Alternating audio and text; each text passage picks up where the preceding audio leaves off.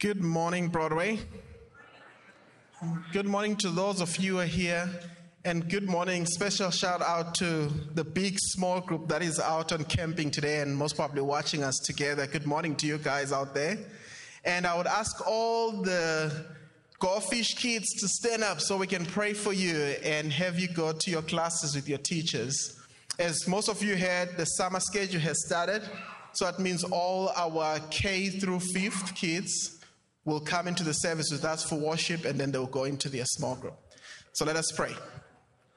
Lord, we pray for these kids. We pray that you'd bless them and that you'd keep them and that you'd make your face shine upon them and that you'd give them grace.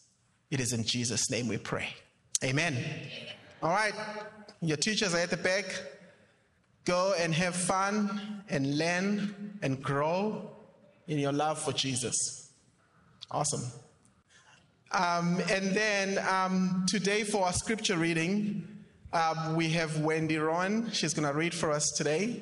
Wendy, would you come forward and read for us? And then afterwards, our speaker for the day is going to come up and share God's word with us.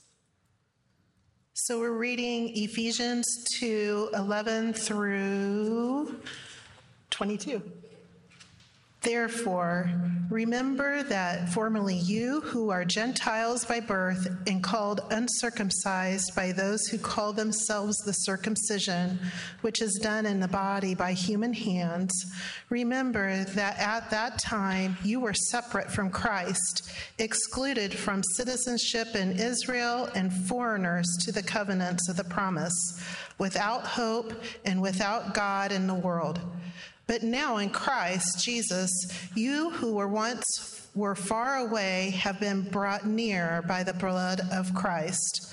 For he himself is our peace, who has made the two groups one and has destroyed the barrier, the dividing wall of hostility, by setting aside in his flesh the law with its commands and regulations. His purpose was to create in himself one new humanity out of the two, thus making peace, and in one body to reconcile both of them to God through the cross, by which he put to death their hostility. He came and preached peace to you who were far away, and peace to those who were near. For through him we both have access to the Father by one Spirit.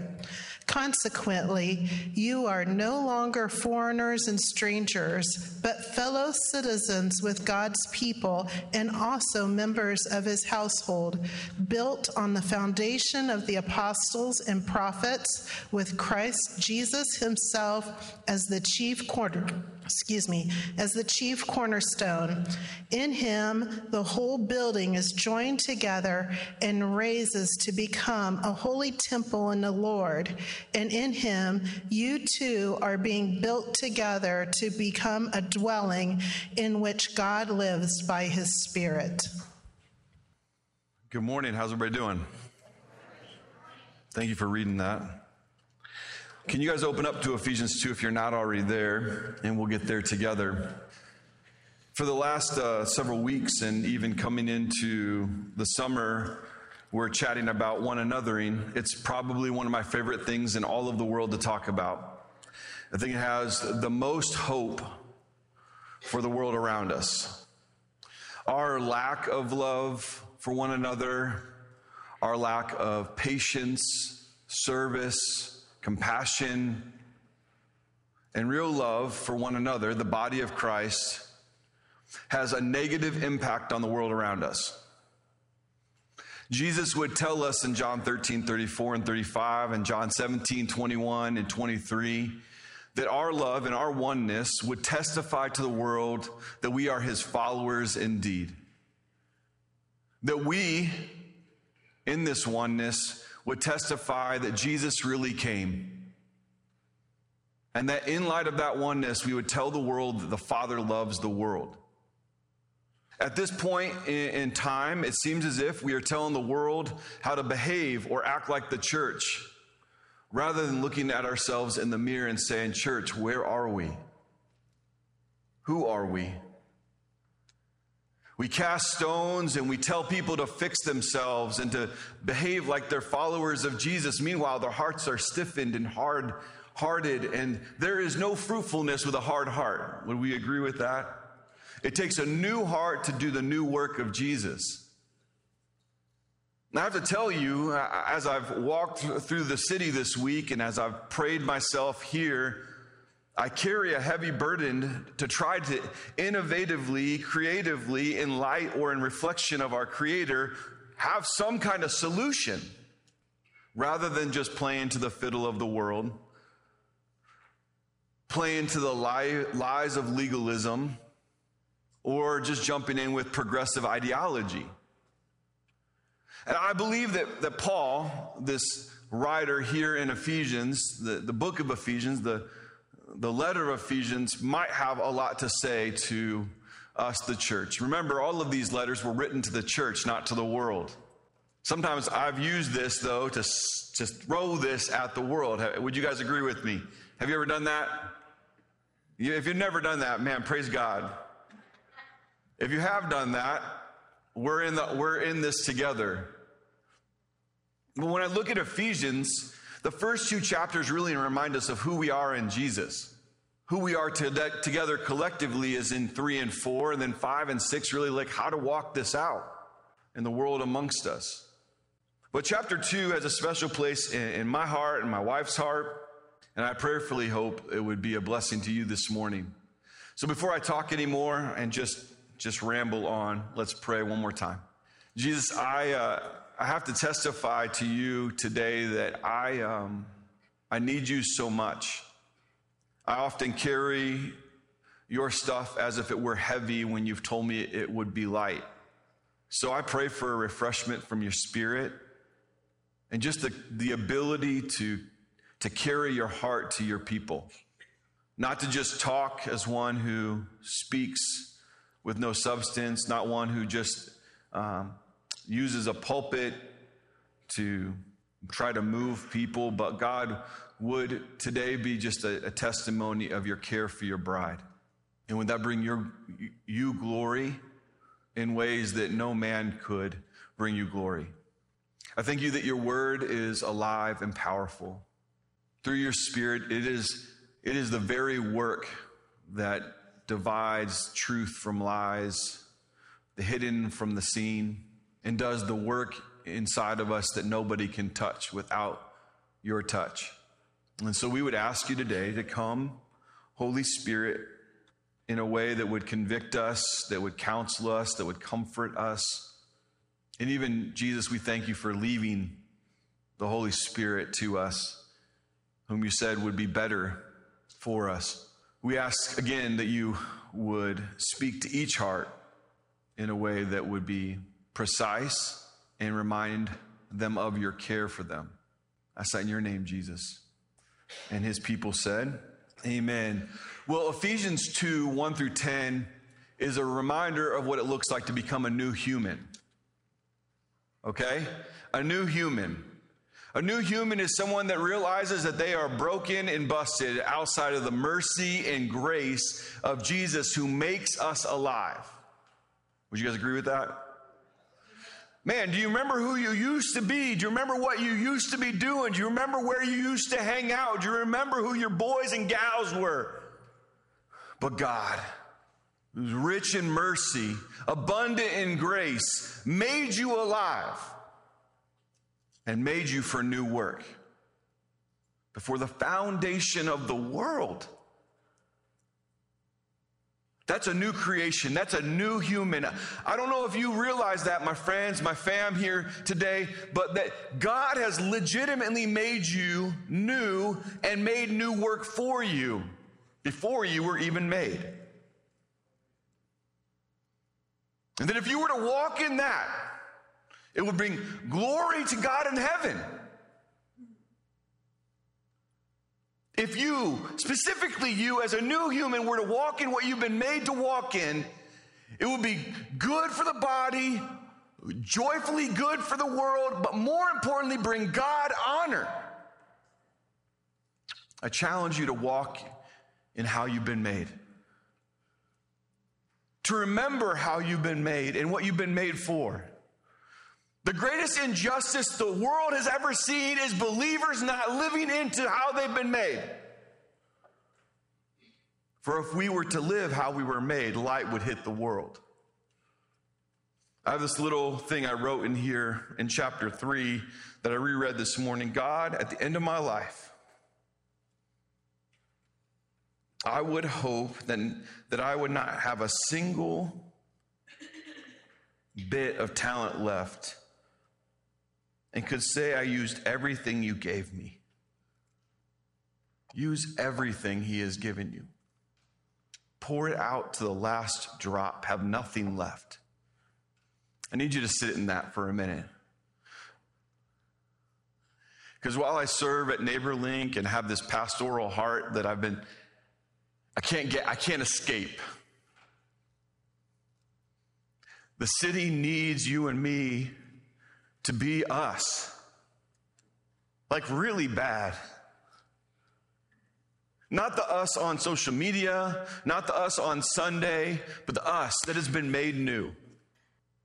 They're waiting for you and me to be who we've been made to be. Waiting. The hard part about being at NeighborLink and having a pastoral heart is that there are over 600 hands raised high right now throughout the city of Fort Wayne saying, Christians, show up. Come to my house. Sit with me. Help me. I don't have answers for the questions that I sit in every single day. Would you come over? So I plead with you and me that we would live into the way we've been made, the work that we've been made for. That's not on Sunday specific, my friends. It's not about, I love playing a guitar. I love speaking. I love serving. I love opening doors. I love holding babies on Sunday. I love all of that. But there is more work for you than just that. And some of us have been sitting here going, I don't have any space for me to use the gifts and talents that are in me on Sunday. Correct. Sunday wasn't made for those things to be exercised. Monday through Saturday, though, wide open, full throttle. But that's not what we're here to talk about. We're here in verse 11. Verse 11 says, therefore remember, I use the ESV, so your NIV or another translation might say it different. Therefore remember that at one time you Gentile in the flesh called the uncircumcision by what is called the circumcision, which is made in the flesh by hands. Remember that you weren't part of the crew, that you weren't part of the clan, that you were not clean, that you couldn't come into the holy place. You couldn't dwell with the other Jews. You couldn't really worship God. You had no access. Remember. I heard it again from my uncle this morning before we prayed. Man, we have short memories. I would say an answer to that for this passage is to sit in verses 1 through 10, so 11 through 22 makes sense. Remember where you came from, and that you didn't have access, that I didn't have access, that there was no way for us to get anywhere with God other than Jesus. Paul's holy ambition and unapologetic mission was Jesus, only Jesus. Today we are known for everything but Jesus. Who gave us access? Who brought us into the Holy of Holies? Who made us have the capacity to dwell full and overflowing with the Spirit other than Jesus? Remember. Remember that you were at one time separated, Christless, alienated from the commonwealth. Man, you had no way in. Strangers to the covenant of promise. We were hopeless and we were godless. Sometimes that's hard to grasp being from Fort Wayne, Indiana. If we've grown up in church, maybe it's hard for us to sometimes remember that we were this. Christless, strangers, aliens, hopeless, godless. But now, verse 13, in Christ Jesus, this will become a theme over and over again. Paul will make this a theme of his life. In him, in Christ, in Jesus, in Christ Jesus, you who were once far off have been brought near by the blood of Jesus Christ. No work, no ambition, no gift, no talent, no wealth, no pedigree, no color, no culture gave you access. Simply the blood of Jesus. He's going to get far more offensive here in a second. Now just prepare your hearts for what he's about to say. Jesus Christ is the only one who gives everyone access. Only one. Gentiles were half-breeds, dirty dogs. The Jews were the elite and special, holy, chosen people that had forgotten the God who loved them so dearly. And then Christ showed up and said, let me blow it all up and bring everybody to me.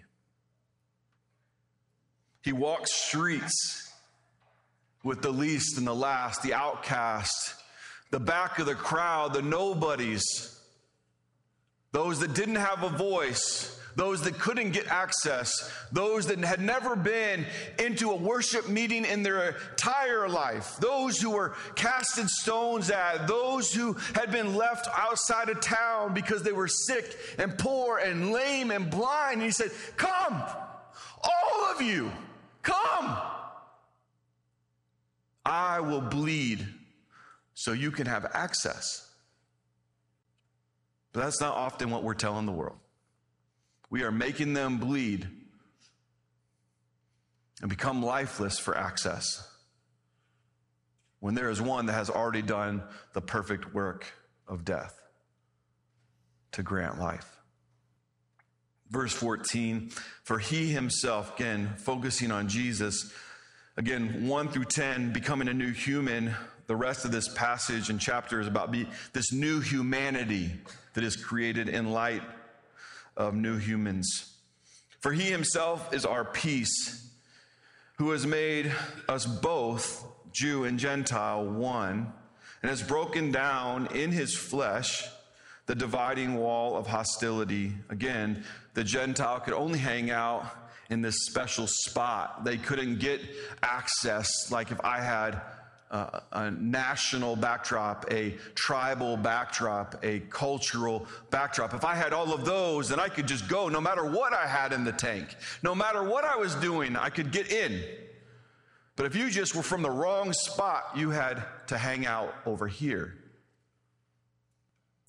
Do you guys ever look at the idea of unity and say, man, as we chase unity, we get more disunity? You ever seen that? Think about it. Unity is not a new topic. For 2,000 years, everybody's been trying to capture the idea of unity. What if unity is a fruit, not the goal? Because I read here, he says, like, he's made us both one. This is a gift of Christ's blood. I think we first have to believe a theology and then practice for a lifetime.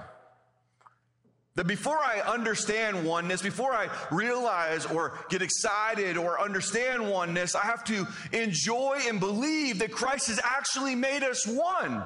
These two that were at odds, these two that hated each other, these two that couldn't get along, all of a sudden now, by blood, one. I think I have to believe that and then exercise it. I saw a young man yesterday. He's gained 40 pounds of muscle in 3 months. I was like, dog. He went from 175 to 215. I was like, yo, what did you do? I did it all natural. I ate 4 chickens a day. I was like, wow. 4 chickens a day. Yeah, 4 chickens a day. If I ate 4 steaks a day, I'd clog my arteries. You can eat all the chicken you want and not clog an artery. I was like, this is amazing. This is great. Oh, we don't do fried chicken, bro. That's how you don't do it. That's how you don't even put it. You drop it in oil and call it a day. That probably could give you some clogged arteries, though. So let's not do. Yeah, well, McDonald's is probably clogging all the arteries from everything you eat there. God bless you. So you can get a salad and get a clogged artery. So anyway, the point was he had a goal. He did the work. People have been offering him steroids and all these other things. He said, no, man, they have too many ramifications to get there quickly. Yeah, sure, I could gain the 40 pounds of muscle by injecting myself with some stuff, but it's fake. My point simply is this. If we want the new humanity that Jesus promises, it will take work on the backside of our belief. We can say that we believe this all day long, but if we're not putting in the work, there is not going to be a production. It says, verse 15, by abolishing the law of commandments expressed in ordinances. This isn't taken away. The 10 Commandments isn't taken about loving God with all your heart, soul, mind, strength, or loving one another, or loving your neighbor away. But all the Israelite ordinances, societal stipulations, let's throw those to the left and right, because it wouldn't work for a Jew and a Gentile if that were the rules and regulations. Let's throw those to the left and the right. I was hanging out with some friends at a funeral. That's not the best place to hang out, but we were hanging out nonetheless. And everybody had left. There was about 200 folks there. And we were closing up, cleaning up. And they were people of different culture and ethnicity than me. And so they wanted to take the last 2 hours of cleanup to ask me questions about me as a pastor, my beliefs, and specifically my tattoos. They're like, hey, brother, tell us about what the Bible says about that on your skin. I was like, you mean Leviticus 19:28, don't you? And then 1 Corinthians 3, and then 1 Corinthians 6. Before they could get the next question, I was like ripping off all the verses they're going to bring up. And they're like, okay, I see you've been prepared. You got ready for this before you got out of bed today. And they began to talk, and I said, well, here's the deal, my friends.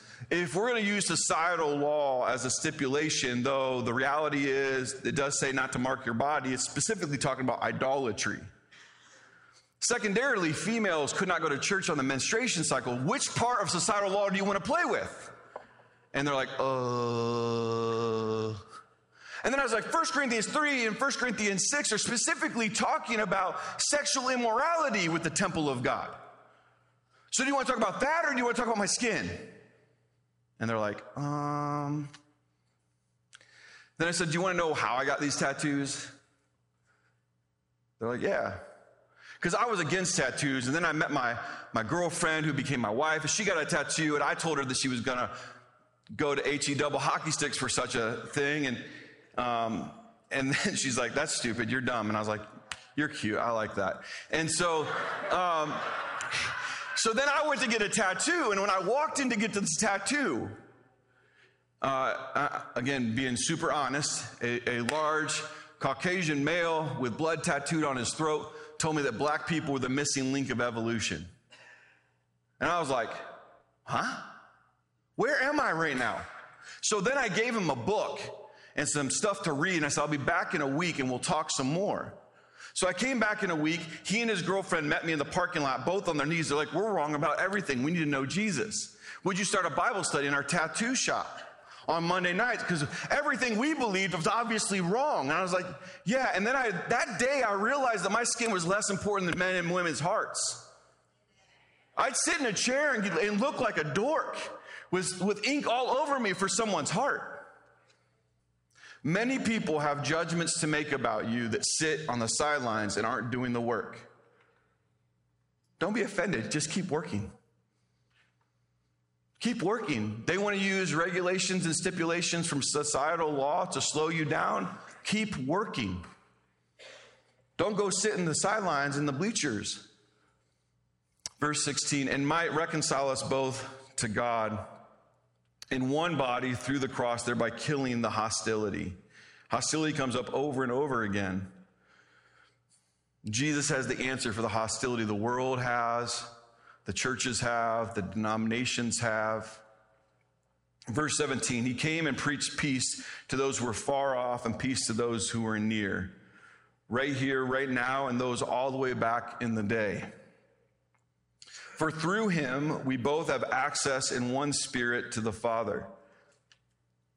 Man, what a gift. What a gift.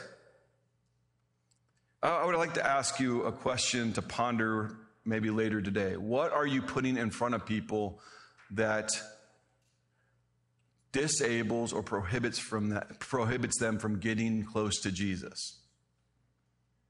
What barriers, what boundaries, what walls are you or I putting up that disable people from being able to have access to Christ? I would love for you and me to ponder that this week.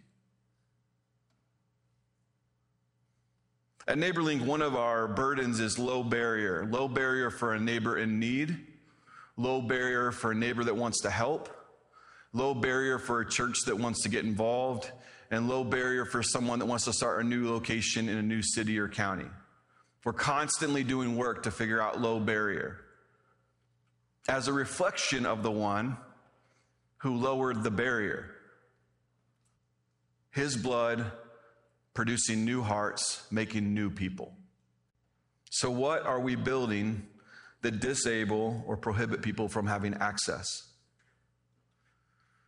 Traditions often get in the way.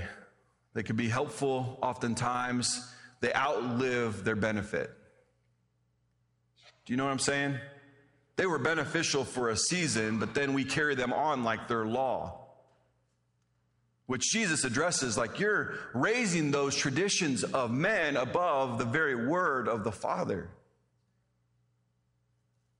So maybe what are you elevating? What am I elevating above the word, above the gospel, above the Christ that gets in the way of the beauty of Jesus? We all have that. Every one of us carry those, and only the Holy Spirit can crack those spots. Access in one spirit to the Father. Somebody asked me the other day, in fact yesterday, my stepson is struggling with his belief in the Trinity. And I was like, yeah. I tried to explain that to my daughter and broke her brain at 3 years old. You know? Mandy's blamed me for almost 20 years, you know? Like, you just ruined our daughter's brain. You see, it's like this and this and this. And I made it look like it was like, I made it sound like it was really easy to understand this 3-in-1 reality. And our daughter's just like broke in the back. And I said, well, give me a little bit of understanding of this young man. Because often fighting with our minds is to keep people from our hearts. Hear me on that. We will often use intellect to keep people from this. God and man. We'll give people just enough to think they know us so they can't get into the place that is us. He said, well, he was abused by his father, emotionally, physically, mentally. And I said, I wonder if he blames his Father in heaven for not protecting him. It's not a big leap, right? And so maybe his argument isn't that he doesn't believe in God, but he doesn't believe in the God who didn't feel like he was present, who wasn't there, wasn't listening, wasn't protecting. Many people have a wrestling with that truth. Well, those answers are resolved, maybe not perfectly or easily, in the blood of Jesus, who gives us access to the real Father through the real Spirit. Sometimes when people are bickering and they're fighting and they're pushing, it's simply because they're hurt. They're just super hurt. When I was in Cleveland, I was doing street preaching back when I was like 22. Yay me. And imagine me at 22, full of passion, lots of answers. and thinking that I was going to save all of Cleveland in one or two fail swoops. So I'm out there in this town square, and I'm just like, boom, boom. And they bring up evolution. I'm like, yeah, let me have it. And I'm coming for you. And I couldn't punch that well back then. I was kind of like doing this thing, but after some training now, I feel like I could just really get. And I remember this pastor came up to me. He's like, hey, bro, how you doing, man? I'm like, what's up, bud? And he goes, some people are sent from the enemy to distract you, and some people are sent from the Lord with a soft heart. Hard hearts, man. Why do you keep punching hard hearts? Hurt people. You just keep trying to knock them into salvation. What if you didn't get distracted so much by trying to be right and look for those whose hearts were soft and responsive to the Spirit? It's a good idea. Verse 19. So then you are no longer strangers and aliens, but you are fellow citizens with the saints and members of the household of God. Man, could we get an amen for that? We're no longer strangers and aliens. We're actually people that have been brought into the beloved, and we're now part of the household of God through the blood of Jesus. Not through any merit, skin, culture, ethnicity, right words, just the blood of Jesus. I know we're afraid of people who say they know Jesus but don't live like Jesus. But I would challenge challenge that we're probably the same. We're like, Lord, they're taking advantage of your name. And I go, man, I take advantage of your name. Lord, they're not following you. Lord, I don't follow you. We need so much grace for each other. Many people have done NeighborLink, and they get in there and they're like, there's two young men that could do this project for their grandma, sit on the couch playing Xbox. And I was like, where did Jesus meet you? What were you doing? How are you living? How are you acting? And they're like, I was a rebel and running away from the Lord when he came and got me. I was like, yeah, you could have cleaned yourself up, but he didn't wait for you to clean yourself up. He came to get you. We're no longer strangers and aliens, but you're fellow citizens with the saints, set apart ones, members of the household of God, built on the foundation of the apostles and the prophets, Christ Jesus himself being the cornerstone, in whom the whole structure, being joined together, grows up into a holy temple in the Lord. We need new humans living like we're new humanity. Christians in the first century would say we are the third race, or there was the Jew, the Gentile, and then there was those who have been made one by the blood of Jesus, this new people. And I don't mean that as an elite reality, but the new reality of Jesus. He takes a separate people, a different people, a varied people, and brings them together underneath his blood in light of his cross and makes them new. The idea of a holy temple. Can you guys give me your understanding of a temple real quick? Tell me what a temple does. What is it? Worship. Say it again. Baptism. God's house. Baptism, God's house. Place to meet God. Place to meet God. Place to meet your problem. Yep. Body. A holy place. A holy place. Where the blood of Christ dwells. Refuge, sanctuary. Refuge, sanctuary. Hope. So the old temple was a location, yes, in Jerusalem. Correct? Now under the new covenant, with the new wine, where is the temple? You and me. The place to meet God, to find peace, to seek refuge. Do you guys see the beauty of that? We are the mobile temples of God. He says here in verse 22, and I'll close, in him, I would plead with you and me to find super joy in those two words. All of life flows out from being in him. In him, you are also being built together into a dwelling place for God by his Spirit. God, would you make it so? Would you build us up and build us together in a way where your Spirit dwells and the world looks on and goes, there they are. There they are. I may have read this before, but I'm going to read this one more time. Can you go to Ezekiel 36 with me? I've had a little bit more clarity since I've read this over the last few years. Maybe over the next week, read Ezekiel 36 and 37 back and forth. Maybe, just maybe. Israel had ruined the name of God to the nations. That's the setup around verse 22. You have made my name a reproach to the nations. So I'm going to fix this. 36 of Ezekiel. I'm going to fix this, God says. I think we all have a dream that God would fix this. Would you guys agree? We all have a dream. So God says, you're broken. That's part of the dream. The resolve of the dream is, you're broken and busted and you've messed up my name. This is not who you're meant to be. And then around verse 25 and 26, he says, so I'm going to fix this. And what I'm going to do is I'm going to cleanse you from your idols and your sin.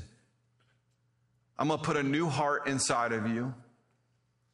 I'm going to put my Spirit in you and take out this old heart of stone. I'm going to cause you to obey me and follow me. You will be my people and I will be your God. That is how I am going to fix this. I am going to make you new. My brothers and sisters, God's plan for a broken place or a broken people is new people being new humans and a new humanity together. He would then say later on in 36 that he will therefore rebuild the cities. These new humans, this new humanity will be a way in which he rebuilds that which is busted and broken down. Chapter 37 is a vision of the valley of dry bones. I think it's the picture of what he's just promised. I'm going to make you new. You dry bones, you. And then the last part of 37, he says he's going to take these tribes that have been separated and isolated and at war with one another, and they will now have one shepherd and one king. What a vision. We broke his name to the nations. He promises to make us new. And then as he makes us new, he promises to rebuild cities and make us one under this king and this shepherd. And his name is Jesus. It's a really sweet promise. Lord Jesus, would you come? Amen? Amen. Have a beautiful day.